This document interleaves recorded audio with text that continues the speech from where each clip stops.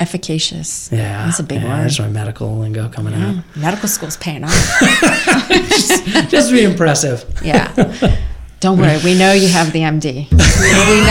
We know already, okay? Dear Sigmund. Okay, so, whoa, way to come out on the Amish.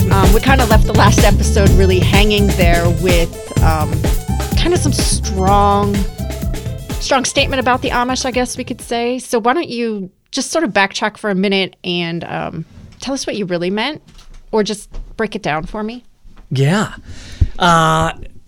So there, as we all know, that closed gene pool, closed gene pools are really kind of What's these a closed echo gene pool? chambers. So like all the pools have been closed. That's so okay. What is a closed gene pool? You can't wear your jeans at the pool anymore. The idea behind a closed gene pool is that, just any gene pool is anywhere you can collect genes to kind of cross your genes with another person. So the way that DNA works is that you bring half the DNA, Shannon, and then your husband brings half the DNA. Oh my and God, then you how combine those paternalistic DNA. of you. Right. How limited. What if I had a donor?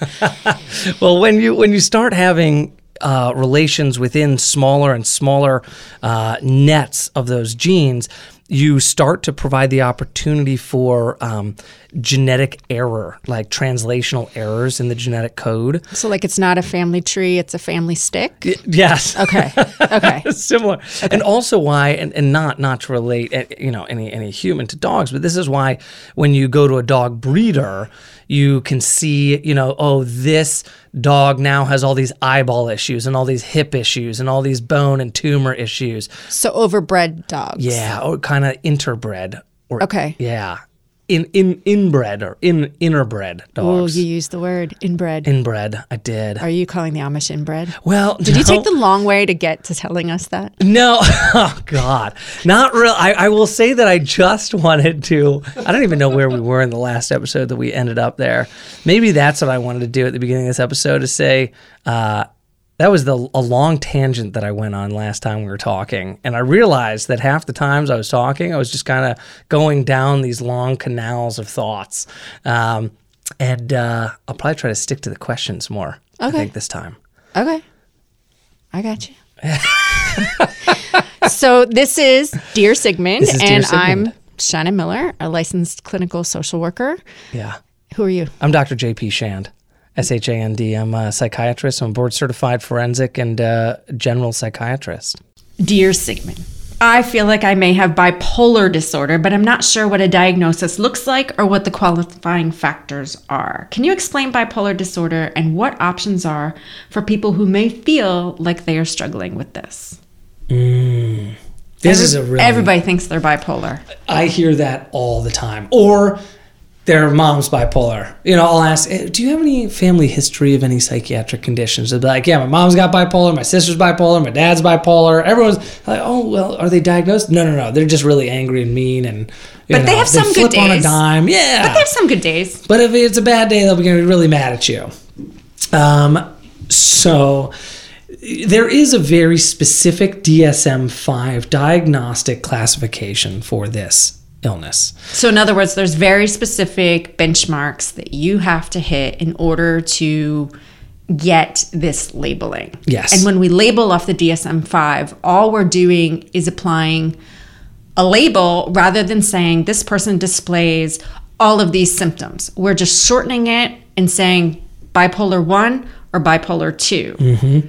But really what we're saying is we're seeing these symptoms in a person. Right. Yeah, or and diagnoses can be fluid. Very much so. And often are. Right. Yeah. And we're diagnosing based on what we observe and what we're told. Yeah. So, well, this doctor said this and this doctor said that. Right. Well, yeah, what did you walk in telling them? Right? We diagnose the information given and the information observed. That's exactly right. Right. And when we say that and let me just clarify, when we say that these are fluid, they shouldn't be, right? If you get the right diagnosis, then it shouldn't be fluid.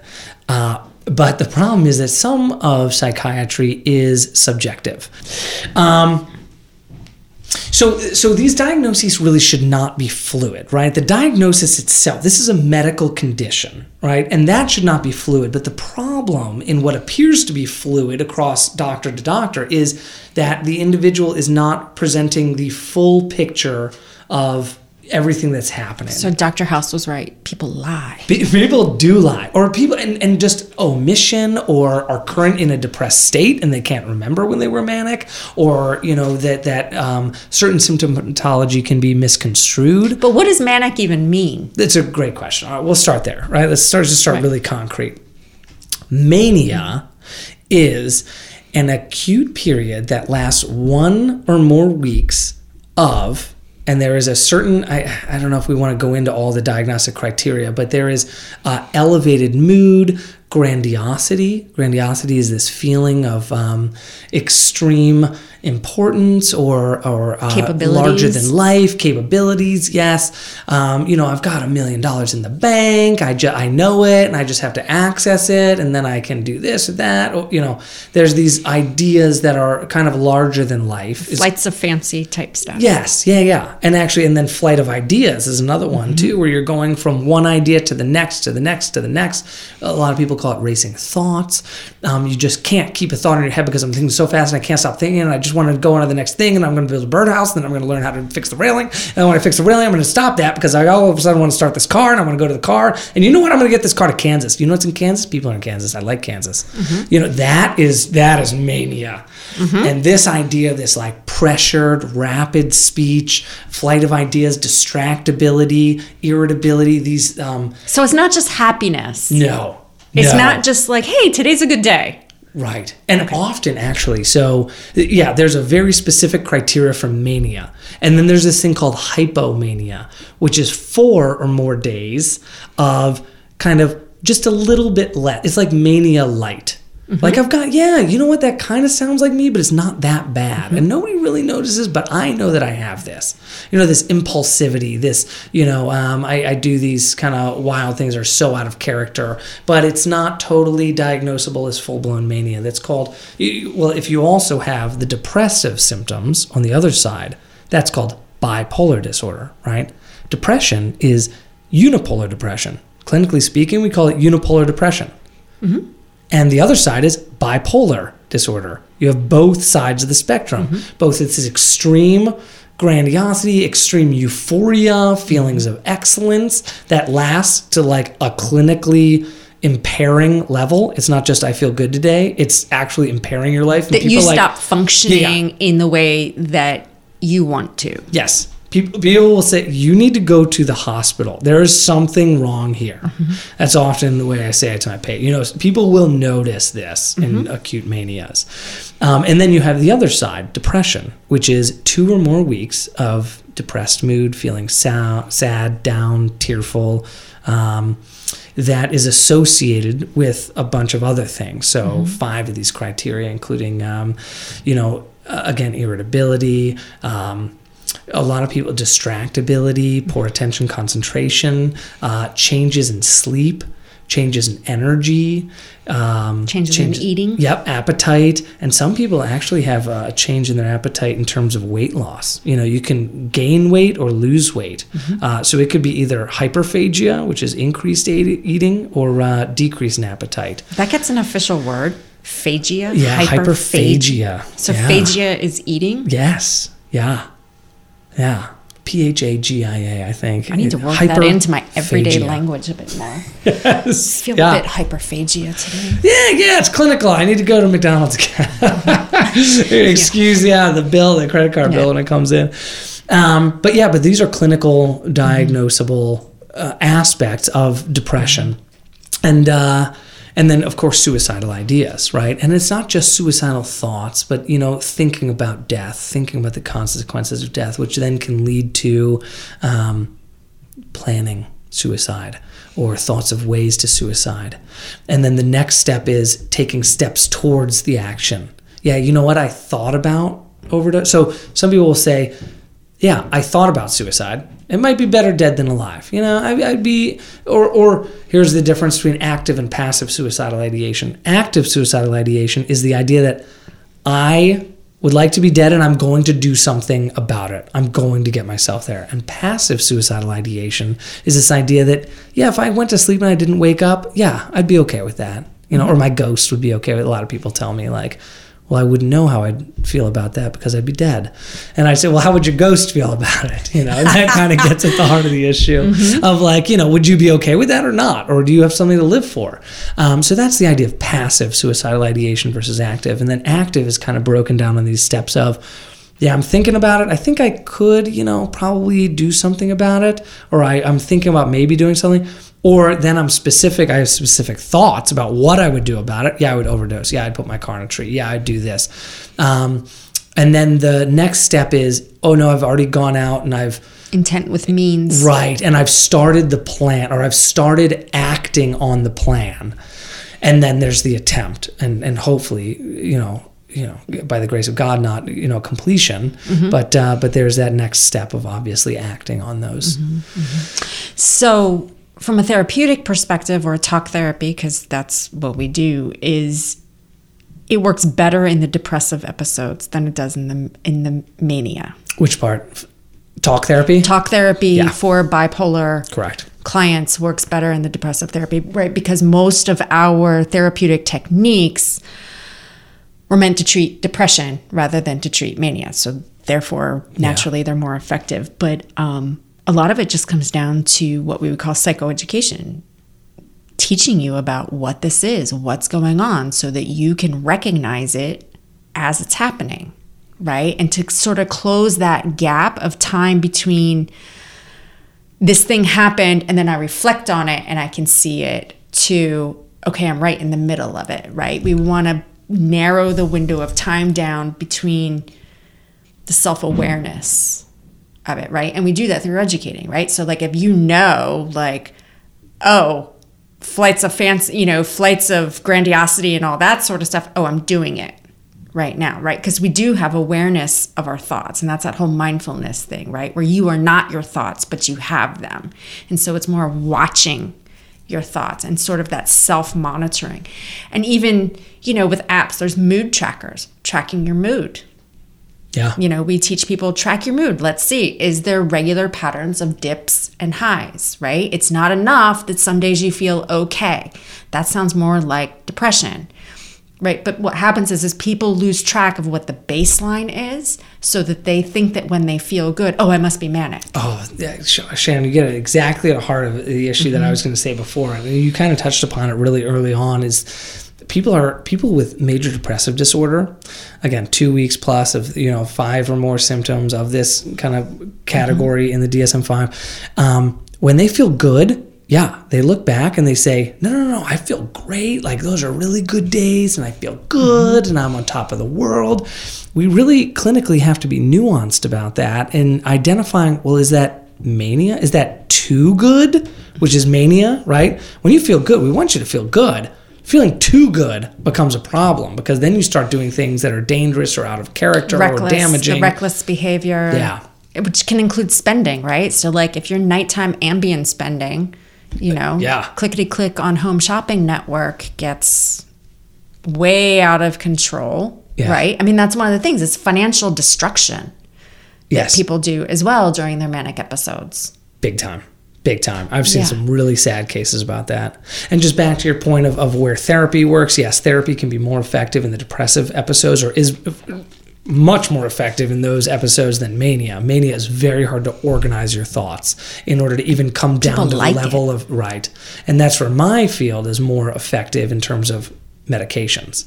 So I really, I can see a great result from medications during acute manic phases.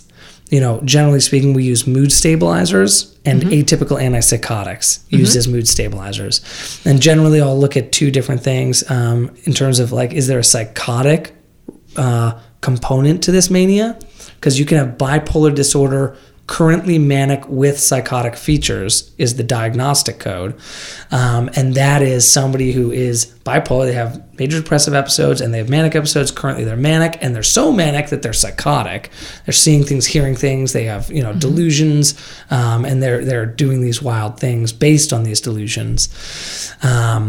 And then there's, that's where medication can be most effective. Okay. And the mood stabilizers include Depakote, lithium, Lamictal, yes. Mm-hmm. And then the atypical antipsychotics are things like Risperdal, Zyprexa, also known as olanzapine.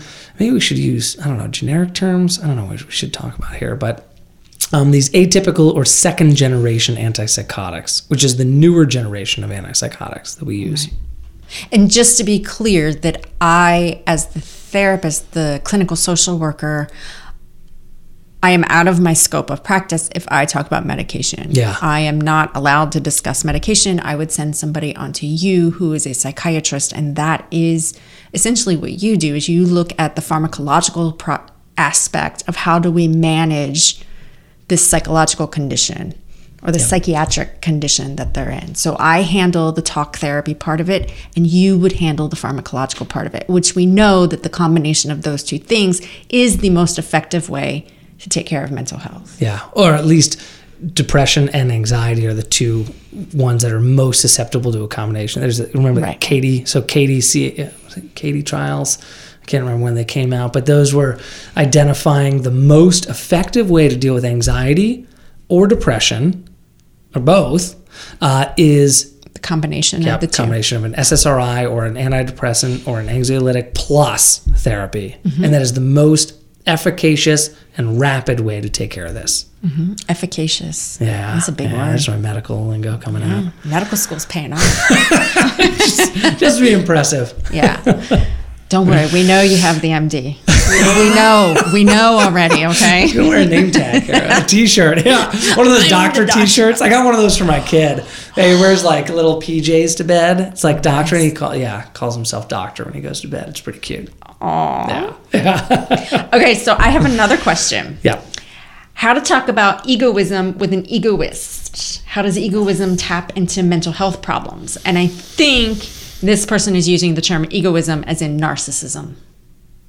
I was going to say, this is more your realm too. So and again, as you just indicated, I have a medical degree, so mine is really more comfortable in the psychotropic range, which is the common, it's the terminology, the medical terminology for medications that we use for behavioral health, psychotropic medications.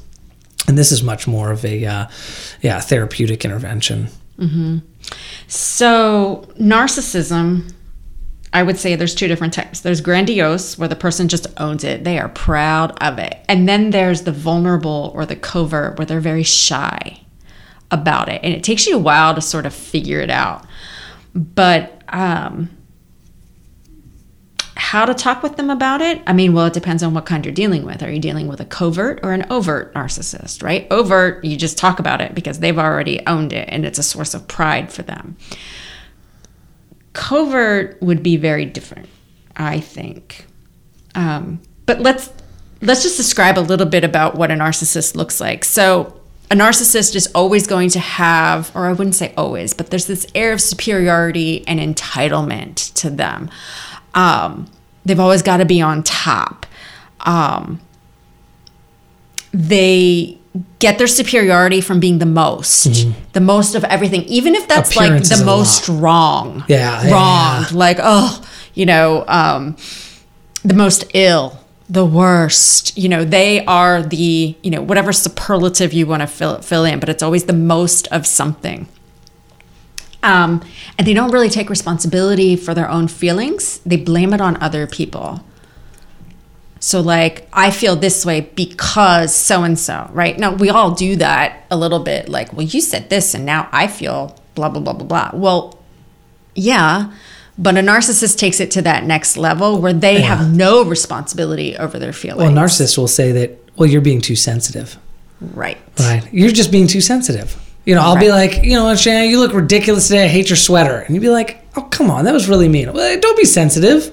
Right. So there's gaslighting in there too, because then I'm questioning like, well, am I sensitive? Yeah. Am I not sensitive? Is this sweater ugly? Oh, man. Mm-hmm. But then as a narcissist, you'd also want that validation. You're craving it and you want it from all these external sources, because here's the thing. Narcissists don't have the internal validation.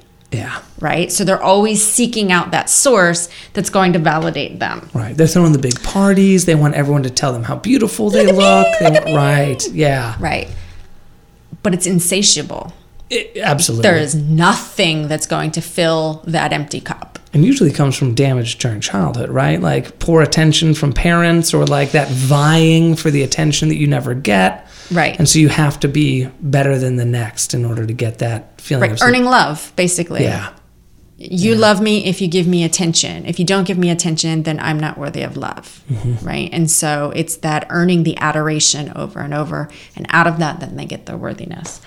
But then there's also like this perfectionism to them as well. Like if I'm perfect, I'll get that validation. If I can just be the Martha Stewart, if I can just make the house Which then makes them chronically pissed off, right? Because perfection is elusive. Yeah, nobody's ever going to be perfect, nor is anything around them going to be perfect. So they not only want themselves to be perfect, but they want the environment to be perfect. And also as a narcissist, you'll find a flaw in whatever perfection is achieved. Yeah, because you didn't control it, yes. Right? So like if you were in control of the environment, of course it's going to be perfect. But how often are we ever purely in charge of 100% of our environment? So there's always a flaw to find. There's always something to complain about. Yeah. It's very difficult. Like, it's one of real suffering, where it might affect those around them tremendously. A narcissist can really hurt people around them. But I just imagine the pain that the individual is going through as well. I think there's tremendous pain. Yeah. But I also, it's very... In my work with narcissists, one, I don't tell them that that's actually what I've diagnosed them with, because what's the point, right? Because narcissism would be the catch-all term for this set of symptoms that I see, right? But the word narcissist is so loaded. I don't... Yeah. It is. It's taken its own sociological term of like pejorative term of, don't be such a narcissist. I mean, I love the origin of the word, right? The narcissist. Right. Narcissism. Yeah. Right. Flew too close to the sun. Oh, no, that's Icarus. I love Icarus. Oh, man. So Icarus, the guy built those wings. Yeah. Yes. He just wanted to fly. So what's narcissism? He fell in love with his own reflection in the reflecting pond. Yeah, that's why I'm a therapist. But to his own demise, right? So he somebody's going to call in or write us a letter about how terrible my explanation of this is. But I believe that he looked into the pond, fell in love with his own reflection, and stayed there staring at himself, in love with himself until he died. And it was ultimately the cause of his own demise, and which was why it was a warning of peril. It was a warning against, being too connected or in love with oneself. This is the ultimate demise that you will face if you only focus on yourself. But it's a condition, right? Right, yeah. And we look at it now and we say, hey, what is the cause of human suffering? And this is why you and I are here today. What is the cause of human suffering? Well, current society and current medicine has identified the cause of human mental suffering into this book called the DSM-5, and we have categorized every one of these mental illnesses and said this is the cause of human suffering. What leads up to that is, obviously a nature versus nurture dilemma. There's all sorts of debates about that. And still, the mental health field is one of mystery and intrigue for me until, my dying days, I'm sure. Mm-hmm. Mm-hmm. This is why I love psychiatry. It's one of these fields of medicine, and medicine is supposed to be so objective and so solid and really evidence-based. And while psychiatry it's one of those that it's one of those fields that we know so little about. This gray matter in your brain, this tangle of synapses and neurons in your brain that causes you to think, feel, behave, react, everything that makes you a human other than your flesh and beating heart and, whatever it is, other physical. But this is the ethereal. This is the thing that philosophically makes you you. And of all the things that we understand about humanity and the human body, we don't know how it works. It is this fluid thing that we are studying and we are trying to learn and we are grasping at theories and understanding the brain. But really, while our understanding of it currently is infinitely better than it was 100 years ago. Then when we got the vapors. The vapors, there's ghosts in your blood. Yes. We need to, somebody had a seizure disorder, so we would burn you because you were going to bring ill upon our crops that year. This is like, we have come so really advanced. far away from that, which was really just a sneeze in time ago. Yeah. Really. I mean, do you want to talk about the duration of humanity and how far we've come in this very, very small sliver of time of the scientific realm? Mm-hmm. And we may never be there to understand the way that the brain works. But right now, I love being on the forefront of this frontier of medicine. Mm-hmm. And using the knowledge that we have and the science and the evidence-based medicine that we do have to help this thing and help the human experience. Mm-hmm. Mm-hmm. Yeah. So that's why I wouldn't tell a narcissist that he's a narcissist, because there's no point. It's just how we would label their form of suffering. And what's that going to help? And then ultimately in treatment, we would get to what's causing the profound, insatiable need to be validated. Yeah. Right? So we would dig down to, let's get the proverbial root of it. Where does this need, this insatiable need to be validated come from? Who didn't validate you? Why are you seeking validation here, there, and everywhere? And then sort of shore up those boundaries a little bit. Yeah. And there's these ideas of I think there's what is it called? A strong ego narcissist and a fragile ego narcissist. The fragile ego narcissist is one that's hurt very easily and wants to hurt others regularly. And the other narcissist is the one who's advancing, their status in life and getting ahead. That was a deep question. These, and it kind of gets back, if you don't know you're suffering, are you suffering? Oh, I know. This could get really deep, and we'll have to start a philosophical podcast. Okay, let's bring part 2 to a close. If you want to keep hearing the conversation, then you simply click on episode 3, where we continue the conversation. If you'd like to contribute a question that you would like either JP or myself to answer, simply go to our website, dearsigmund.com. Leave us a voicemail message because we really want to hear your voice. Totally anonymous. I don't have to know who you are. Just listen to your voice. Or you can fill out the question form. Gets emailed directly to JP and myself, and we'll be happy to answer your question on a future episode. Looking forward to it. Yeah. As a disclaimer, this is for educational and entertainment purposes only. If you have any mental health that you need addressed, you need to talk to your physician or seek professional help. Do not do what we say independent of seeking out your own doctor that knows you best and can curate a treatment plan specific to you. Don't take what we say and override what your doctor says. Be smart about this.